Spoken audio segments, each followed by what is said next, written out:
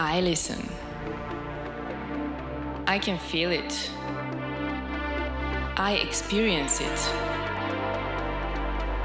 And I breathe it. This is music to me. And who am I? My name is Nina, and I'm a music lover.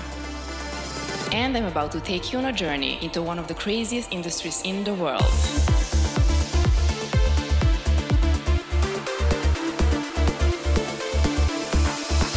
This is Connected by Frequency. Welcome, music lovers. Are you ready for another journey into the music industry?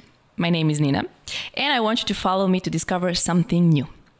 First, I want to thank you all for the great support, and huge thanks to the Infinity Lighthouse team for providing the best recording and production service for this podcast and believing in me and this project of mine. Today, I wanted to introduce you to one American professional responsible for more than 80 big names in the industry when it comes to marketing campaigns, project management, and various artist services and promotion activities, but also a recording artist. Yes, your support will always be precious. So if you'd like me to continue doing this podcast the way I do it, please make this easier for me via Patreon or PayPal donations. All the information will be written in the video description and on the Connected by Frequency Facebook page. And please subscribe to my YouTube channel. Like this video and share it everywhere you can. Likes and comments count the most, and I will much appreciate it. Thank you. One of the top dance music professionals on the planet, this guy has worked as a senior director of marketing at Astralwerks, Capitol, Island, Virgin Records, leading campaigns for huge names in the music industry, such as Swedish House Mafia, deadmau5, Above and Beyond, Porter Robinson, The Chemical Brothers, Prydz, Moby, The Prodigy, Pet Shop Boys, Tiesto, Armin van Buuren, and many more. He runs Bampire, the world's #1 marketing PR agency for electronic music. He is also a recording artist with over 4.5 million streams on Spotify. You can read his articles in famous magazines such as Billboard, EDM.com, and some others. And he often gets invited to various conferences to talk about different topics related to the music industry. He's just a regular New York guy cruising in the streets of Belgrade for a few months already, and this is not his first time in our lovely city. A warm welcome to this legend everyone wants to work with, Lawrence Lui. Good afternoon, dear friend. Hey, it's great to be here. Yeah, thanks for having me. That's good to hear. For sure. You seem you're in a good mood today. Yeah, I'm in a great mood. I'm delighted to see that. Yeah, I try to be. Yeah. All right, let's start from the beginning. Mm-hmm. I always like to start like that. So, who is Lawrence Lui? The owner of world's #1 marketing PR agency for electronic music, a recording artist, leading music-related magazines reporter, a speaker. Who is Lawrence? Oh wow, that's a. I don't know. I'm just like a New York boy, born to Chinese parents. Got into music when I started working for a college radio station. And then from there, I started working in the music business, doing radio promotions. Actually, that was my first job for kind of cool indie bands. And then there was this huge revolution of electronic dance music. And I kind of was a part of that, kind of along for the ride, worked on promoting and marketing some amazing records, had the privilege of working with some, amazing artists as well. So was kind of floated around the major label system for a while. Mm-hmm. And, over the last 5 years, had my own marketing agency and have been doing really well. And also, as you said, also work on my own music. Also, do journalism as well. So, I do a lot of things, wearing many hats. So it's good. I enjoy it. Keep myself busy. Impressive journey, I have to say, I guess. Yeah. All right. So, as you said, you started as a radio promoter and a music director at WNYU, New York radio station. So when exactly that happened and how did it happen? Did it start? Well, that was just, when you're a student. I was actually a film student at NYU, and I got involved. I was always really into music, going to concerts all the time, and I got involved in the station. Was a DJ there, apparently some people thought I knew what I was doing, and so I was promoted to music director. And this is a student station, but because it was in New York, it was considered kind of an influential college student station. And so it was a good stepping stone into the music business, because I kind of got to know all the other promoters from all the labels and got a sense of what it took to kind of promote music. And so that was my sort of first taste in promoting, marketing music and what it takes. And so that's sort of how I kind of made the transition from working at a radio station, then working radio promotions. And then at one point I kind of transitioned into marketing artists at a label. So, yeah. But when did you realize that you're into music? Like really into music? Oh, wow. This is going to really date me, but I used to be one of those kids that was, listened to the American Top 40, and was like, and I would be like watching MTV all the time and, taping the songs off MTV. And, so I've always been into music, and I was into pop music at first when I was a little kid, because that's all I was hearing. My parents were Chinese and they were mostly into classical music.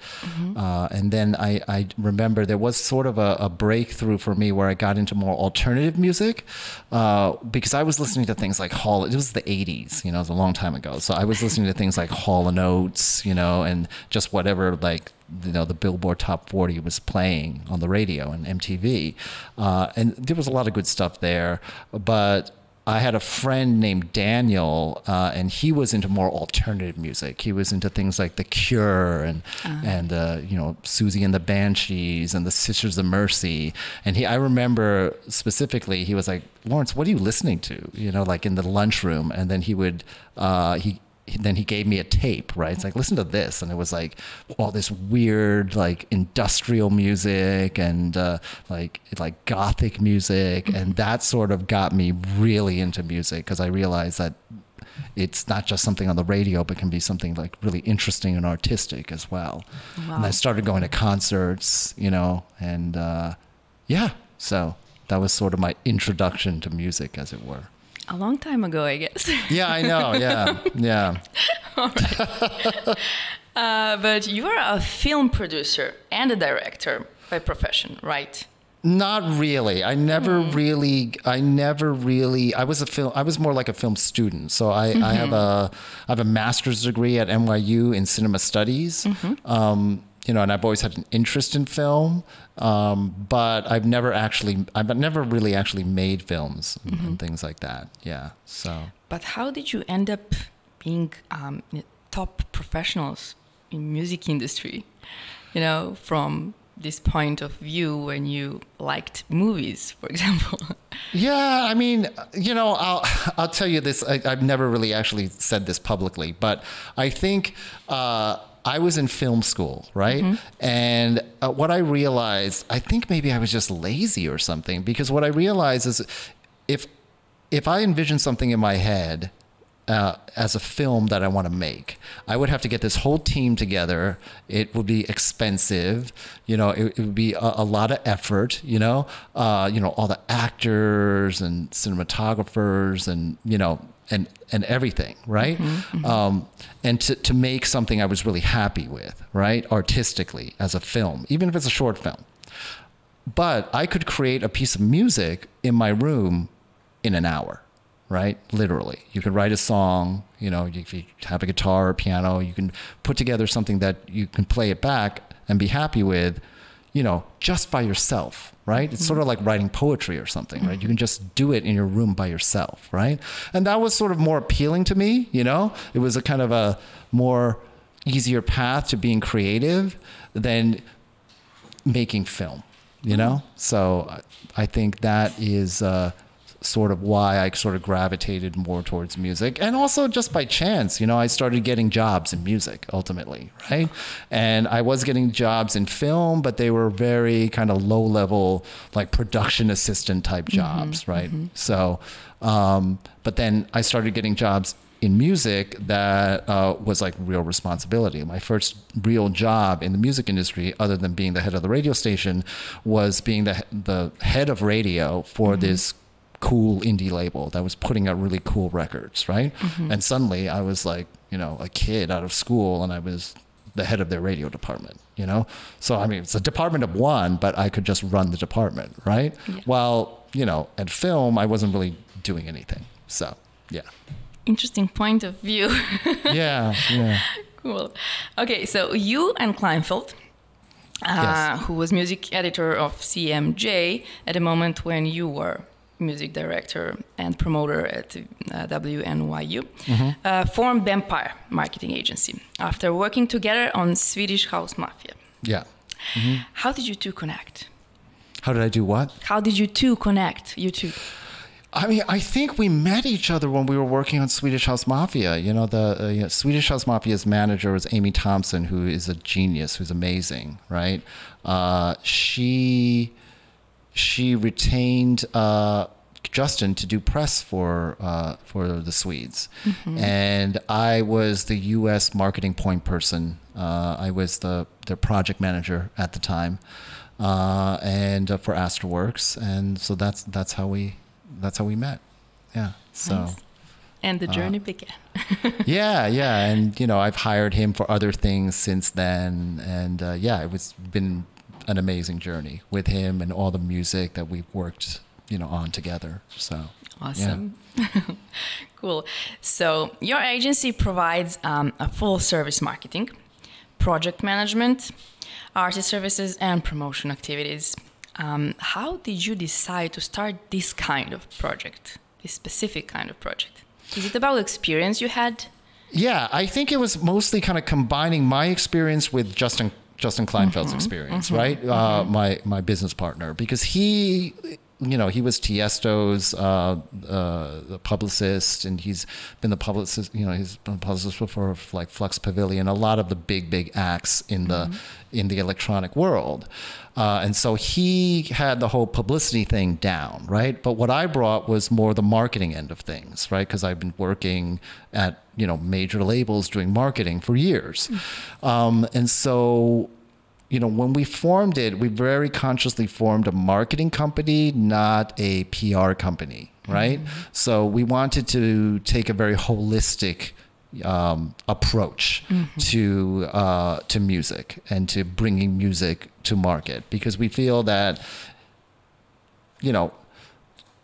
publicity, PR is just one small piece of the pie, and we want, and we want to be involved with like all aspects of putting a record out and getting it, known to people, right?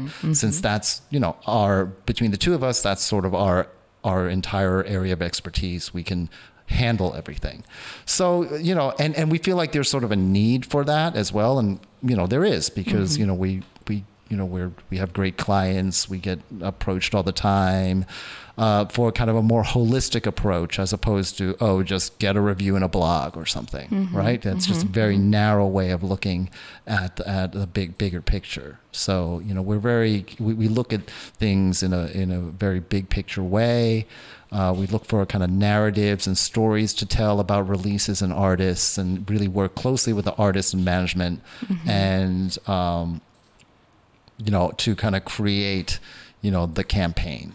So, it's exciting. It's what I do. It's very creative, and I'll say that because COVID, has created almost a vacuum, because artists weren't able to tour as much as they used to.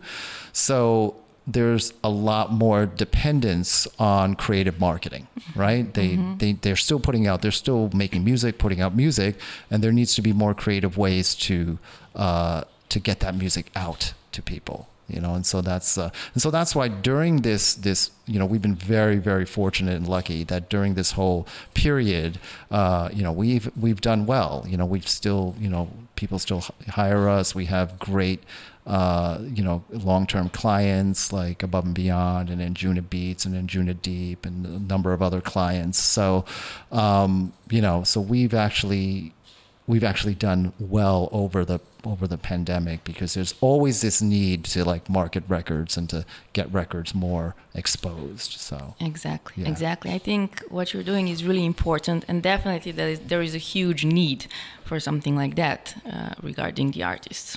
Yeah. Mm-hmm. And the industry itself, for sure. Yeah, and new creative ways, because things are always changing, and there's always needs to be. This is really important, to be creative all the time. Mm-hmm. The upgrade your creativity. But how did you know you could easily gain clients if you knew at the beginning?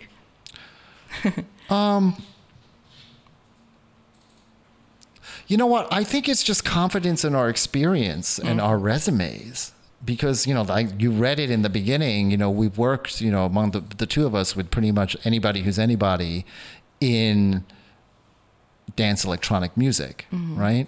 So, the fact that we've done so much, I think helps, right? In just letting people know that, we're not spring chickens. We're not here just to, email a couple of blogs. We're actually kind of seasoned veterans, and we know what we're doing. And so, people sort of seek us out because of that. And they know about us, they find out about us, they want to work with us. So that's great. We're really fortunate, to be in that position. So, yeah. That's really interesting. I mean, everything comes around the experience, whatever you do in your life. So this is completely understandable. So, okay, speaking of your clients, your first clients were actually British trio, Above and Beyond, and Australian producer and a DJ, Tidy, right? Yes. Those were the early clients that we had for Bampire when we first started. Yeah. This is what I was talking about. Okay, hell of a start, if you ask me. No, it was great. But how did you start with those exact names? Did you knew them before? Okay, so it's a little bit of an interesting story because it's totally two completely different stories. The first one, the reason we got involved with Above and Beyond is because of their team. We knew their team for years. Basically, years ago, there was. There's an artist called Matt Zoe, which I'm sure you're of course, familiar with. So, who's amazing, brilliant artist, and he put out a record that was kind of a joint release between Anjuna and Astralwerks. Right, was his first album. Right, and that album was a debut record, right? And it did really well. He did a collaboration with Porter Robinson that I think went to #1 on Beatport. It was a #1 college electronic record. It was a #1 breakout album on Billboard. So it did really well. And I was the project manager on that record, because I was working for Astralwerks. So I really got to know the Anjuna team, James Grant there, who's amazing, and Alan McGrath. And so I kind of knew them, right? And so when it was time for, when I started my own company, I happened to see James Grant in Miami for Miami Music Week, and I told him I was leaving Island and starting my own company, and so he said, "Well, we got to talk because we have a Above and Beyond album coming out in 6 months, so let's talk." And so that's how it kind of started. Wow. Yeah. And Tidy was great. Tidy sent us his a really, really cool album called Collide, which I just really personally loved because it was a combination of, he's a brilliant kind of arranger, musician, composer. And then it was a mix of electronic music and and classical music, right? It had like classical orchestrations and things like that. And we thought it was a really, really cool, interesting mix. And we told him that, and we started working with him, and we actually managed him for a while. Oh, wow. And so you recognize this in him. Yeah. I mean, here's, when it comes down to it, what I say to all the clients when they first approach us is like, well, let's hear the music, right? Because we have to vibe with the music. It has to kind of be meaningful for us. We have to feel passionate about it to work it, And for that, it just really started with the music. He sent us the album, told us the concept, and we're like, this is a beautiful record. We want to help you get it to as many ears as possible. And we did. It was one of the few records that I think went top 10. I think it was like number 2 or something on the iTunes electronic chart, but it also made the classical chart as well. So there was it got on both charts, which is very rare for a record. So we're very happy with that. So nice. Yeah. Okay, but soon after, your portfolio started growing like crazy. So at this moment, there are names like Alice in Wonderland, Armin van Buuren, Avicii, may he rest in peace. Tiesto, Anjuna Beats, Anjuna Deep, Basement Jaxx, Bampire, BT, The Chemical Brothers, Clapton, Deadmau5, Deep Dish, Alien Fur, Eric Prydz, Ferry Corsten, John Digweed, Lockwood Eyes, Lost Frequencies. Why am I even trying to name them all? Yeah. There are like 80 names, I think, over there. So what is that crucial thing people recognize in your work as something valuable for themselves?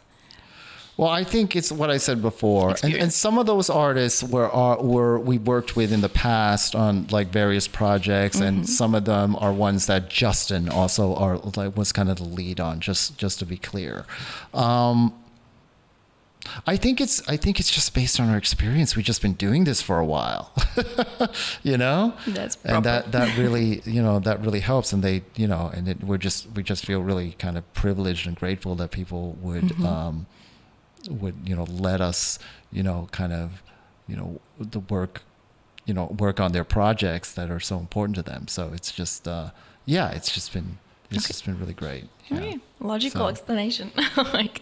So working with artists and their managers can be challenging sometimes, I'm aware. So what was the biggest challenge you faced while running the agency? Well, okay, so I have a very specific philosophy about this, which is what I say to clients, when we onboard new clients, right? Which is because I've worked with so many artists and so many managers, right? Which is basically we're going to, based on our experience, we're going to tell you what our opinion and be very open with it, right? And be very honest with our opinion about ideas and which way we should go with the marketing and things that you should do. Okay. That said, you're still the boss. Okay. And you're still like the king of your brand. Right. And if it's something that you feel is off brand or you're not comfortable doing, right, that's totally fine. We'll pivot to do something else, so that sort of puts people at ease because they're still going to be the head of their the driver of the ship, as it were, the captain of the ship, because we can drive the marketing and we can give you everything we can in our heads about how we feel with all our experience would work the best. But if for example, you don't want to do TikTok, it's not your style, then we pivot and we do Instagram, promotions or Facebook promotions or something like that. We're very flexible, right? In the way we work. And I think it puts people at ease because it's not, because that by saying that we can be honest, you can say like, we're going to still do whatever you want to do, but we're still going to be honest about what we feel is the best way. So because we've worked with so many artists and they're amazing, but they can be very opinionated about things, and you don't want that kind of friction, right? Where it's like, oh, it's so frustrating. The artist won't do this and the artist won't do that and things like that. And, a lot of people have that attitude, but we're very, we're very flexible, right? If the artist doesn't want to do something, then we'll pivot and do something else. But okay, not only regarding artists, there should be some challenge that you faced working in the music industry. Challenge? Yeah. I mean, there's always challenges. Yeah. There's like, I'm trying to think. I'm trying to think of like an interesting story that I can tell, but I don't have any. Not that big one worth mentioning. No, I mean, I've worked with a lot of artists. Most artists are great, That's amazing to hear, actually. Yeah, I mean, most artists are great, or, it's not so much that they're difficult or challenging, but, they maybe just, they don't want to make themselves available, right?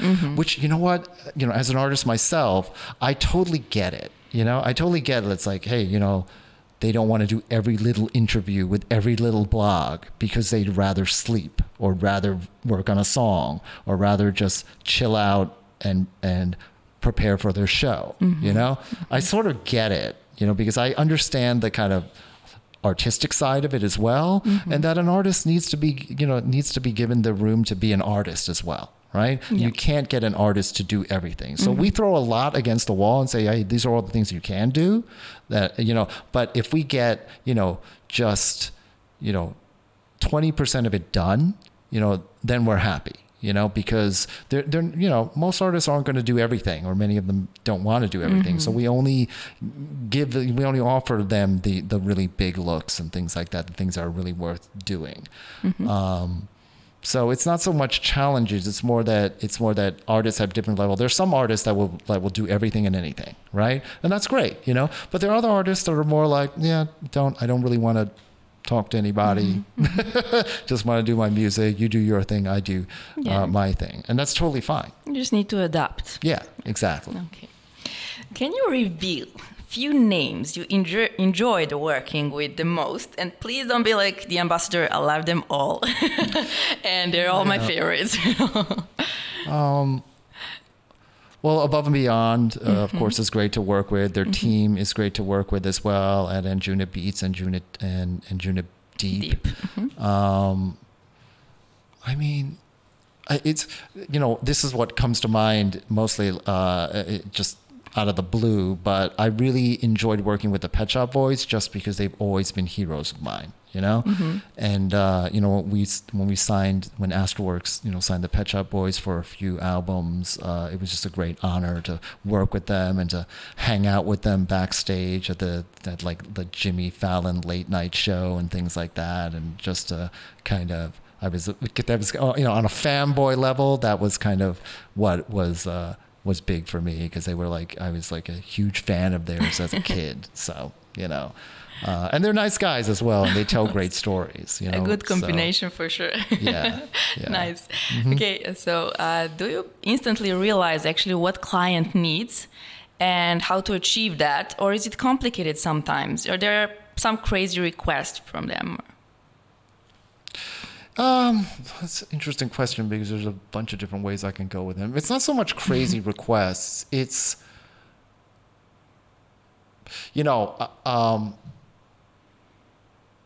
I will say that I think some newer more developing artists, right? Artists that are not yet stars. They're not at the Deadmau5, Porter Robinson level, right? Okay. What I often sort of need to counsel them is to sort of just be patient, right? Because Rome wasn't built in a day, and also, what's the other cliche I can think of?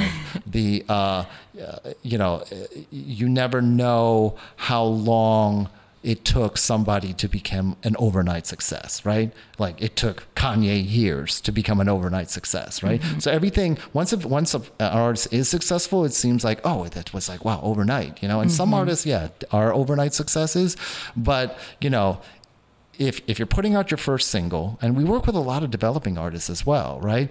You know, and I understand because you're the artist and this is your baby and you wanted to get it out to millions of fans, right? But it might not work out that way. It might take your second single, third single, fourth single to build a story, right? So, you know, what I want to counsel kind of younger artists, newer artists, is that there needs to be a bit of patience, because you could have the best team behind you, right? But it's a gradual process building. For most artists, it's a gradual process, you know, building your fan base through your socials, through live shows, through various marketing ideas, for just putting out product and putting out music and putting out interesting assets and things like that. So it's a journey. It's not, you know, for most people, it's not going to happen immediately, you know? And so sometimes, you know, you have to kind of, you know, just say like, look, you know, I know you want this to be, you know, I know you want to be bigger than Jay-Z on your first single, but you know, you have to kind of bring them down to earth a little bit. Yeah, sometimes, you know? And tell them we're still going to have a good campaign, but, you know, but just kind of sort of manage their expectations. Because sometimes they want everything and they want it now. Yeah, we're very realistic. What you know, because we run our own company, we're very kind of honest and realistic with people. And if they don't like what we're saying, you know, we don't need to work with them. Yeah, So exactly. it's fine. Exactly. Okay, so if we talk about the client's fan base, I suppose it makes a difference in the markets you need to cover. For example, America works in one way, Europe differently, you know, Asia something completely the opposite. Is it a challenge to make everyone satisfied? Is it even possible to do that?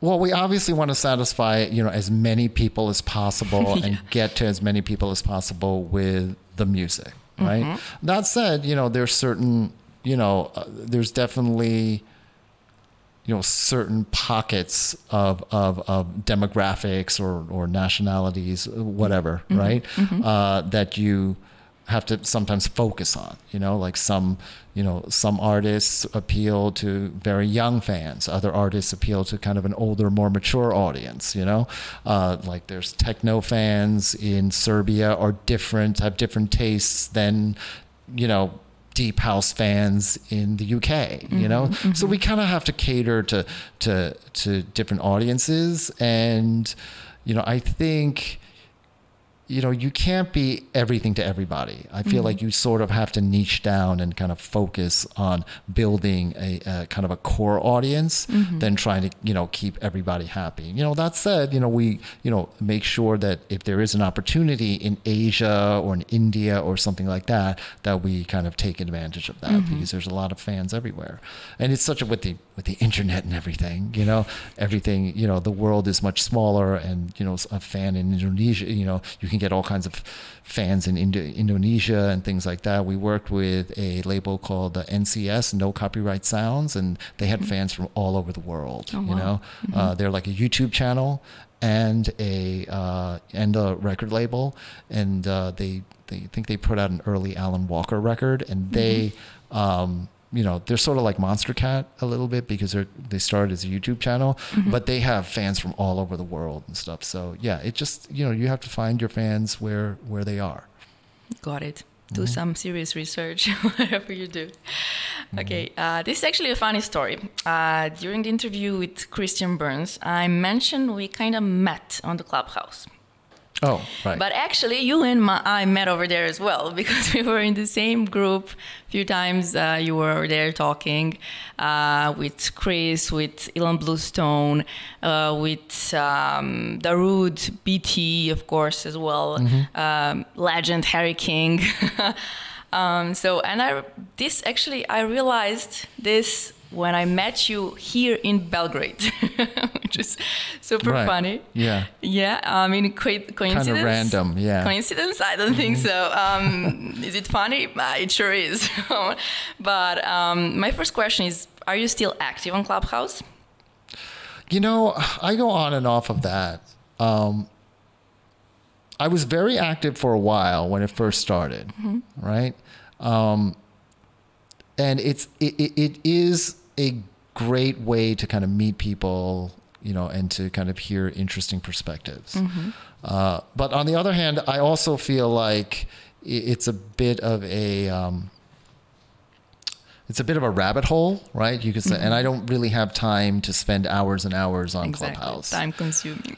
Yeah, a lot of times it's, I would just put it on, just to think while I'm cooking or washing the dishes or something like that. And then someone invites me on stage and says, well, what do you think about this, Lawrence? And I'm like, I am not, like right now I'm in my underwear, I'm about to go to bed and I'm not thinking anything. I'm just listening in, So yeah, I mean, it's a fun app. I'm sort of off of it mostly now, but I enjoy, being on it as well. Yeah. I think it's useful for artists more than some other people, I guess. Yeah. Okay, but you're also a speaker over there. I need to mention this at NFT conference. Oh yeah, they asked me to be like a keynote speaker for NFT conference, the first ever NFT music conference or something like that. Yeah. Yeah. Again, the topic I love so much. Okay, it's not like I hate it. It's just I don't know much about it. So I'm not completely into that. Things going, virtual that way for the artists. But as you know a lot about it, can you share something with us and audience listening? Do you find it valuable for the artists, first of all? Oh, you mean NFTs? Yes, NFTs. Yeah, I mean, I definitely think it's something that I think two things about it. I think it is something that is going to be big in the future for artists. So I think it's definitely a positive in that sense. On the other hand, artists at this point need to be careful, especially developing artists, because a lot of the big dollar signs you see, right, with like Blau and also BT is very big in that space as well, and we've worked with both those artists, it doesn't translate to more newer developing artists, right? And so there needs to be a sort of a different type of economy for them. I think, that it's very exciting new world, in which, the artists can kind of have more control over, over their product as well. And it's very visual. But I think they, there needs to be some kind of a newer economy, for NFTs, for these kind of digital collectibles, on the blockchain, that the artists, that it will just become another part. It doesn't replace, music and touring and all the basic stuff that you still need to do, right? But it'll just become, or like merchandise or vinyl and all the different things you need to kind of market yourself. But it will just kind of be another part of it. Kind of a natural part of it. Like, okay, so you're putting out an album, you got to get the vinyl together, you got to get the tour together, and you got to get the NFTs together. So it's something like that. Right now, there's kind of a gold rush mentality, and that I don't think that's very healthy. But I think it will become kind of a natural part of the whole ecosystem of how you kind of bring music to market. I completely agree on that. And I think it's going to be like the future of art, but in addition for something that already exists and something already valuable regarding the artist and their work, for example. Yeah. Okay. So can you explain to the audience what the hell brought you to Belgrade?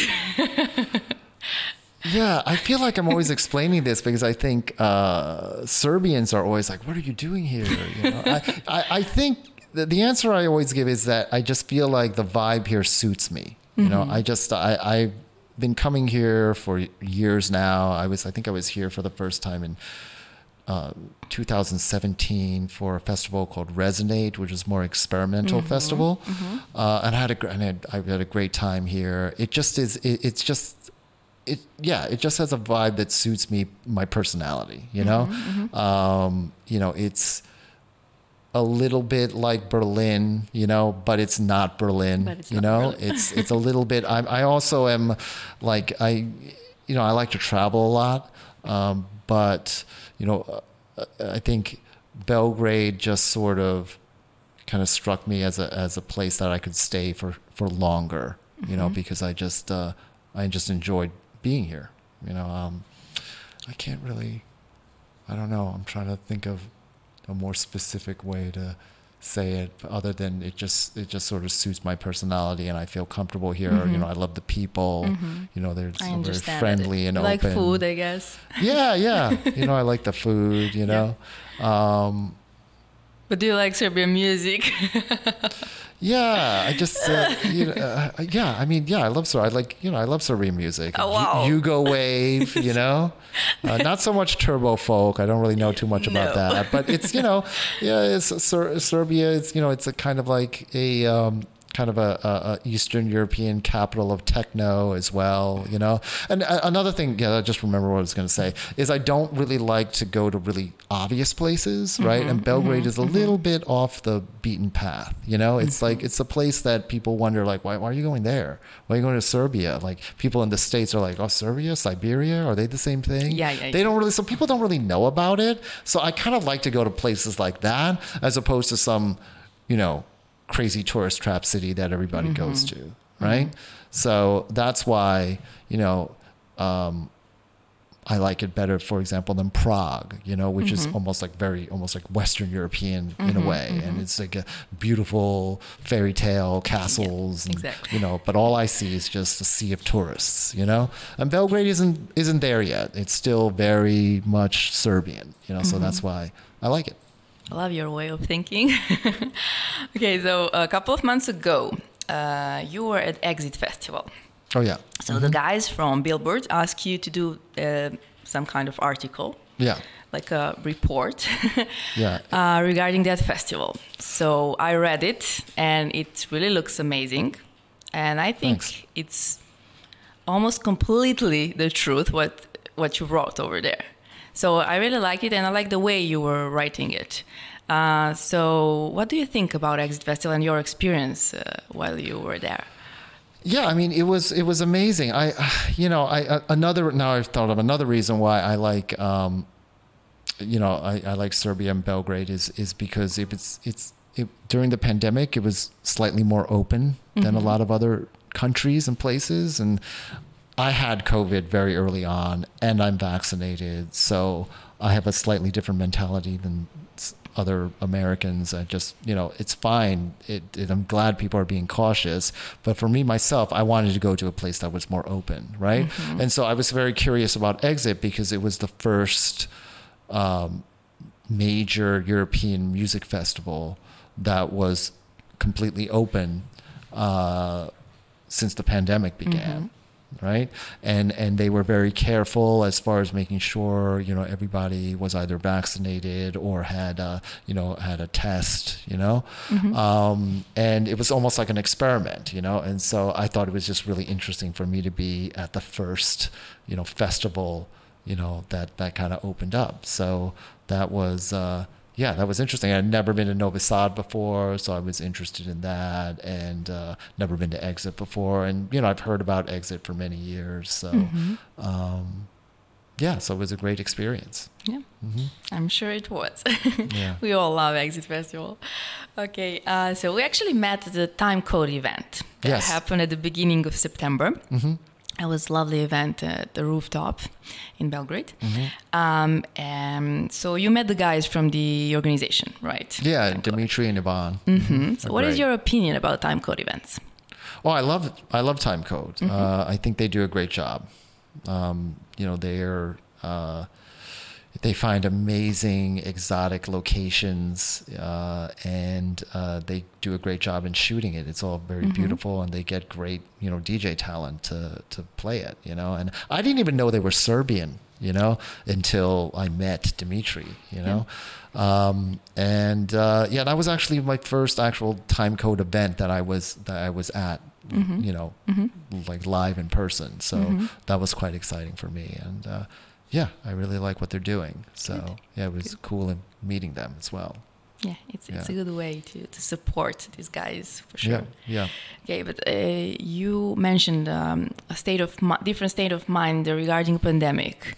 So people over here have one state of mind, and people in America, for example, have completely the other. So what is that you like or you don't like when we talk about people living over here and people living in America?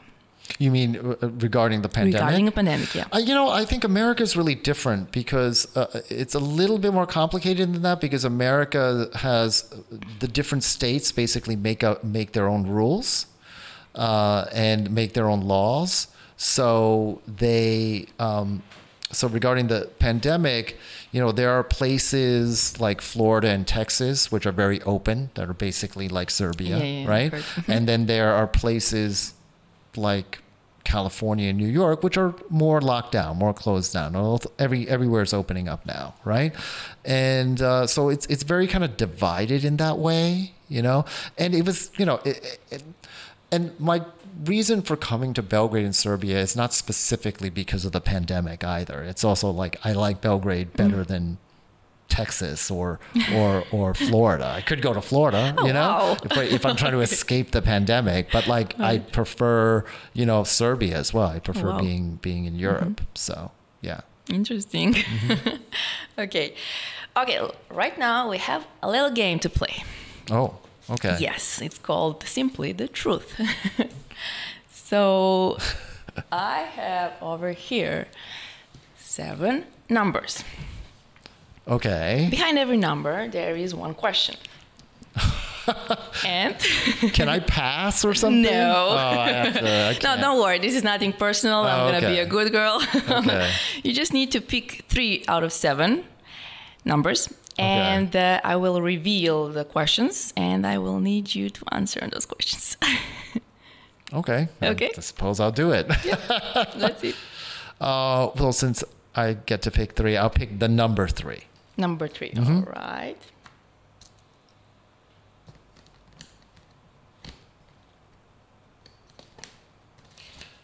What is your hidden talent? Not everyone knows. Oh, my hidden talent. The first thing that comes to mind is I know how to, I enjoy cooking and cooking Chinese food that my mom kind of taught me how to do, which is just sauteing stuff in a big wok, just cutting up, all the vegetables and all the meat into little pieces and just putting it in a wok for like 60 seconds and then having it with some rice, and it's delicious. So I like cooking. Wow, nice. All right, the second one. Second one, let's try 7. 7. 7 says, did you ever reject to work with someone? Did I ever reject? Oh. Well, no, okay, yeah, I can answer this honestly insofar as... You don't need to say who was that. Yeah, no, I can tell you the situation because it's a totally understandable situation. Sometimes, sometimes labels or artists come to us when they need, like in an emergency, when they feel like something that the ship is sinking and they have a single they're putting out, but it's a big problem for them or something, right? And they would maybe come to us like a week before it's out or after it's already out to try to fix it, right? And we kind of shy away from that because we like to be, successful with our projects and have our clients like what we do and come back. And, I don't like to be in situations where almost like set up to fail, And so, yeah, I mean, in those cases, then we like politely decline to work with something that is like where we don't have enough runway, to really set something up properly. And you know what? We have to I think the general thing is that we have to vibe with the music. We have to really believe in it and be passionate about the artist and the music. Yeah. And so if it's something that's not for us, that could be it could be good music, but just not for us, then we reject. Well, I completely approve that. So, yeah. Understandable. All right, and the third one? Yeah, this is actually pretty cool. You're getting some. Yeah. I'm glad you like it. Yeah. Okay.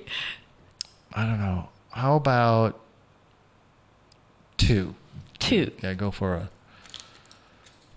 2 says, what was the biggest mistake you made in your life?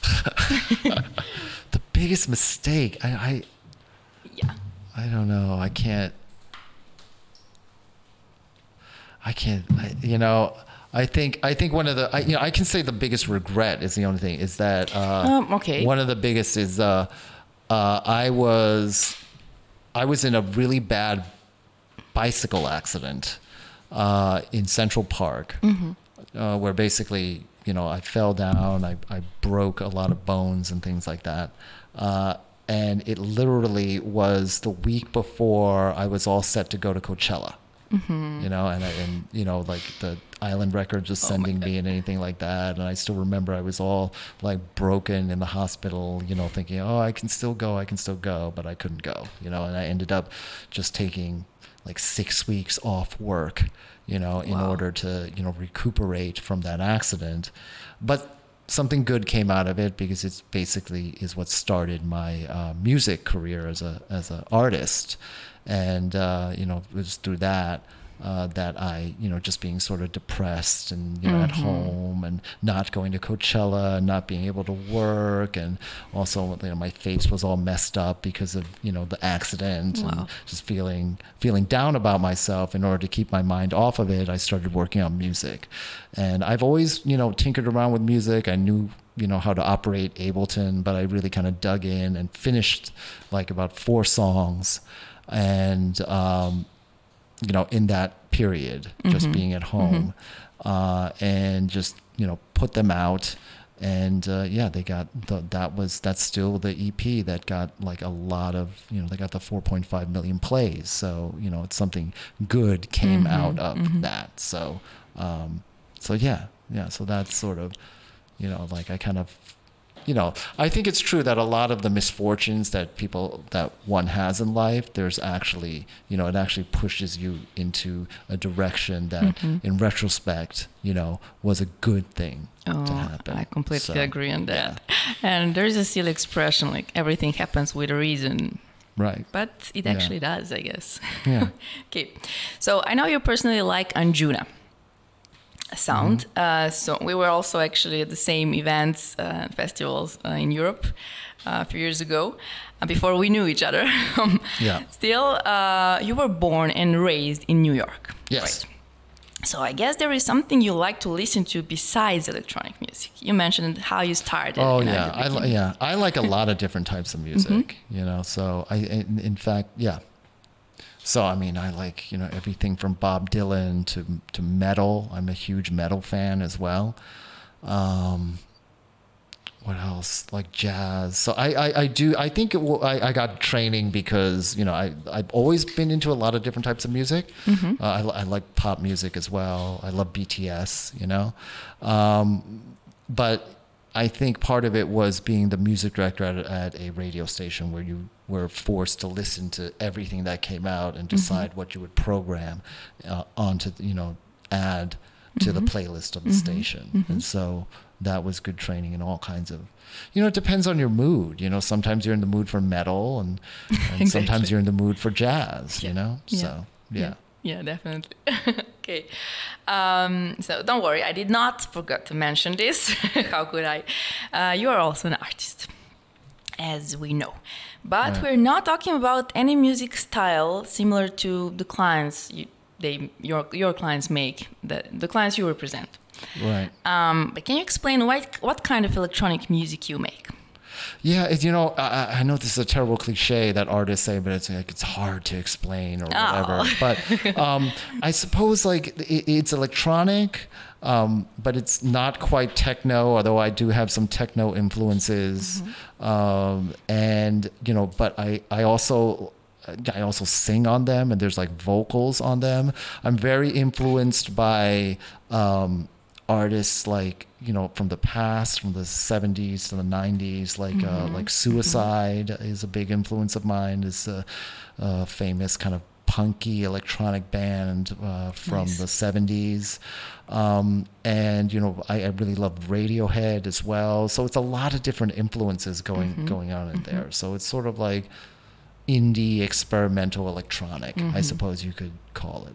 Yeah, I think so. Yeah, so it is kind of different. And then I put out an ambient record as well last year. So yeah, it's kind of a little bit more experimental, but that's what I'm into. So that's important. You do what you want, what you feel. Okay, so you released a couple of EPs on Spotify. One of those ended up with more than 4.5 million streams. Right, the first one. I'm gonna say wow. So you're also a Spotify marketing professional. I'm joking. This is really impressive, for sure. But you also released an EP called Isolation Loops. Yeah. Inspired by your personal experience of the pandemic.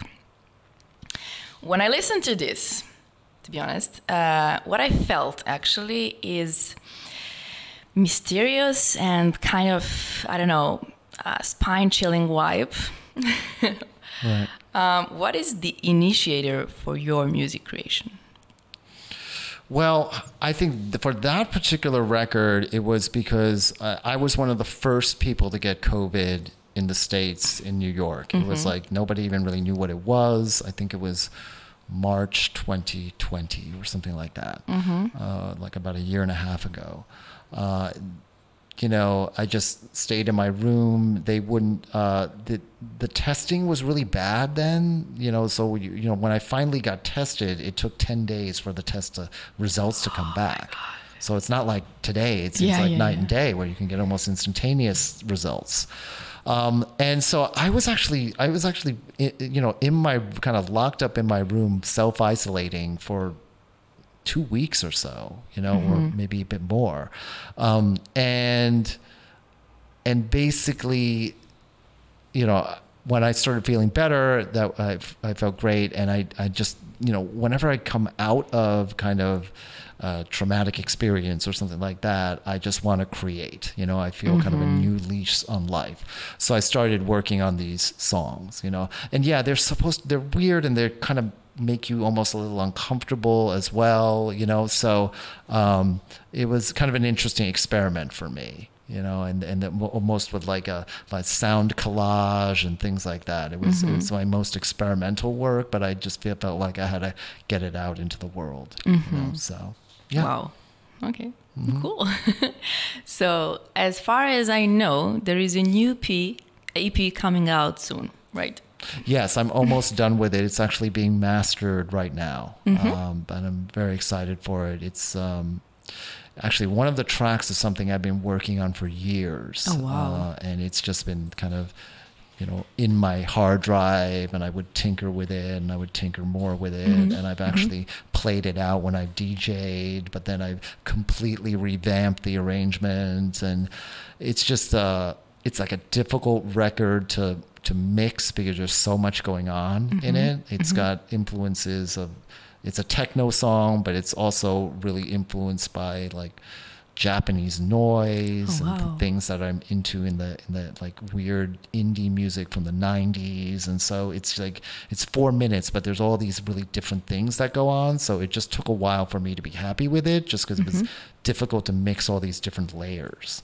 But I'm finally happy with it, and I'm finally like, I've been like to the last minute, put a little cowbell here, just all kinds of little changes, but I'm finally happy with it, so it's going to finally see the light of day, and then I have there's another song on there that's very experimental, that's influenced by things like Scott Walker, who's this kind of this crooner, who's one of my musical heroes, this British kind of guy who sang ballads in the 60s, and just influenced by, it's not even a dance track, it's influenced by kind of 90s kind of slowcore type stuff, like 90s indie rock. So kind of going back to my roots there. Interesting. Cannot wait. But when can we expect it? I haven't set a release date for that yet. Okay. Like I said, it's still being mastered, but I'm But soon, I guess. Yeah. So like every artist, he's most excited about his latest work. So there you go. Of course, understandable completely. Okay, so you also like Iceland so much. Are there any other special places you like or you want to visit outside America? That I want to visit. I don't know. I mean, I think I visited a lot of places, and they're, like when I went to Iceland twice about over 10 years ago, and it was amazing. Was there for Iceland Airwaves. It's just a really cool country. I think it's gotten a little over touristed, so I don't go there anymore. And I like Montreal as well. It's very close to New York, but it's a completely different world. Everyone's speaking French. They have really interesting food. They also have a great electronic music scene there. So that's also very much my vibe, very kind of artistic and cultural there. A bit like Belgrade, so, I like these kind of urban, kind of gritty places with a lot of graffiti and stuff, and a lot of kind of creativity, So, I like Montreal. Places that I want to go to, I want to go to Slovenia. Oh, wow. I don't know. Like, I'm just like, I want to check out Ljubljana, I was actually planning this summer, while I was in Belgrade, to take these trips to like Zagreb and Ljubljana, but I ended up not going because I wasn't really sure what the COVID restrictions were, if I was trying to get through the border. It's like, so. Well, my advice, if you want to go over there, to visit Bled.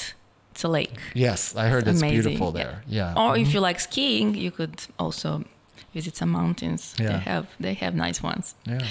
So I realized you could work from anywhere in the world. This is the reason why you're over here for a couple of months.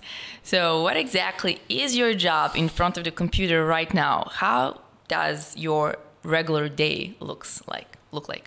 Yeah, I mean, it is a little bit, so I'm going back to New York because, it is a little bit kind of different, because of the time zones, It's actually okay because I'm only, I work with Black Hole Recordings as well, and they're in the same time zone, right? Because they're in the Netherlands.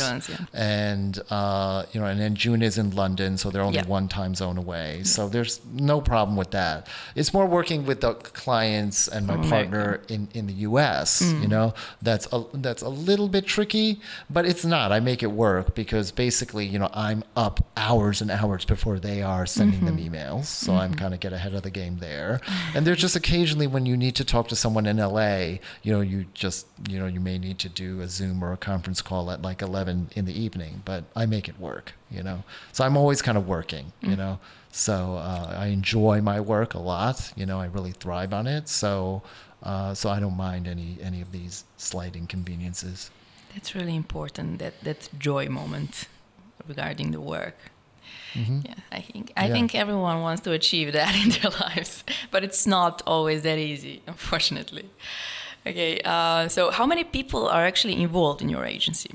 Well, we have an office in Miami, an office in New York, and sometimes Belgrade, and an office in LA as well. Really? I didn't know this for Belgrade. Well, no, I'm just saying that's me. Oh, okay. And then we have we have a publicist in LA as well. So yeah, nice. Yeah. So are there any open positions? Can I apply? Yeah, you can be our Belgrade office, Right. We'll talk after. We'll talk after, yeah, okay. So you're returning to America soon, as you said. What plans do you have written in your agenda for the future? Can we see another big name joining Bampire Music Agency, maybe? Yeah, we're working on a few things, but I can't really talk about it. There's a lot of exciting things that we're working on for the future and for 2022, which is coming up. So, and there's still, I'm still going to be doing some traveling as well, for work. So, I may go to London in December. And so there's other things that we're doing, and we're always talking to people, to be, clients and things like that. So there's definitely a lot of interesting things coming up in the future, both from our current clients, and new ones. So yeah, just very excited. Cool. Always on the move, always busy. Okay. Yeah, try to be. All right. This was a lovely conversation. Yeah, thank you for having me. It was nice chatting with you, Lawrence. Yeah. I hope you enjoyed it. Yeah, I thought this was great. Yeah. Thank you. Definitely. Okay, thank you for showing me and everyone watching and listening to some other side of the music scene. accepting my invitation and coming directly to my studio. This was a nice journey into the music industry, once again. I wish you great success with your music, the agency, and I hope to see you soon again in Belgrade. Okay, no, I hope to see you soon somewhere in the world. Sure, you should come to New York sometime. When things get better regarding the COVID, for sure. All right, so behind you there is a poster. You can see it. It's called Creatures of the Night because it is made for creatures of the night, as you are, for example.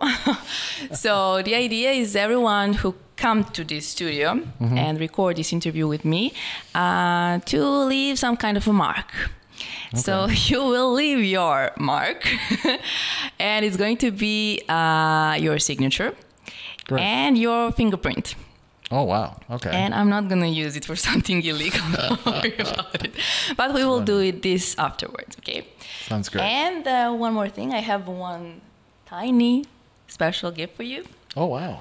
Because I want to thank you for being here.